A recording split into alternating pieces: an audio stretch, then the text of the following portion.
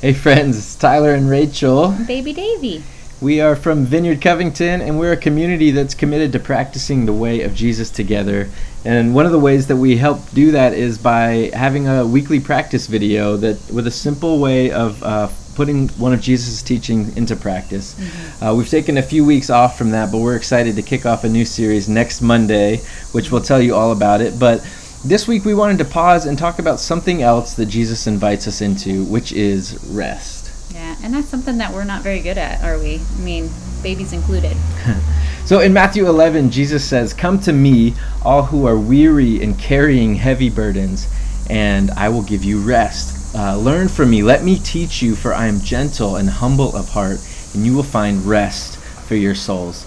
So there's this incredible invitation that Jesus invites us to come to him, to learn from him, to learn his way of doing life. Which, when we talk about practicing the way of Jesus, it's not just all about try harder and do better, this religious, get it all together, figure it out, go, go, go sort of mentality.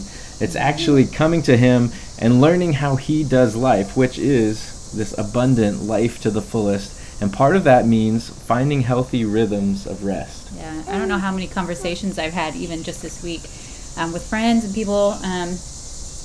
Just like friends talking about like, how do we do that? How do we give up the good for the best? And part of that is resting.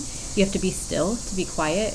And so it's such a good and hard thing to do for a lot of us. So really, it's an invitation to take a nap, to rest, go on a walk, whatever actually fills you up, creates a little bit of stillness for you. Maybe you could hear God while you do that.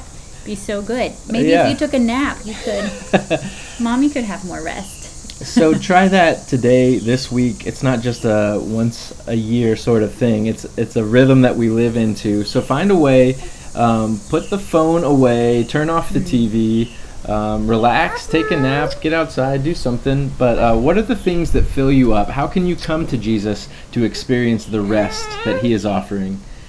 And then we'll pick up with some more practice videos next Monday. So have a great week. Peace. Bye, y'all.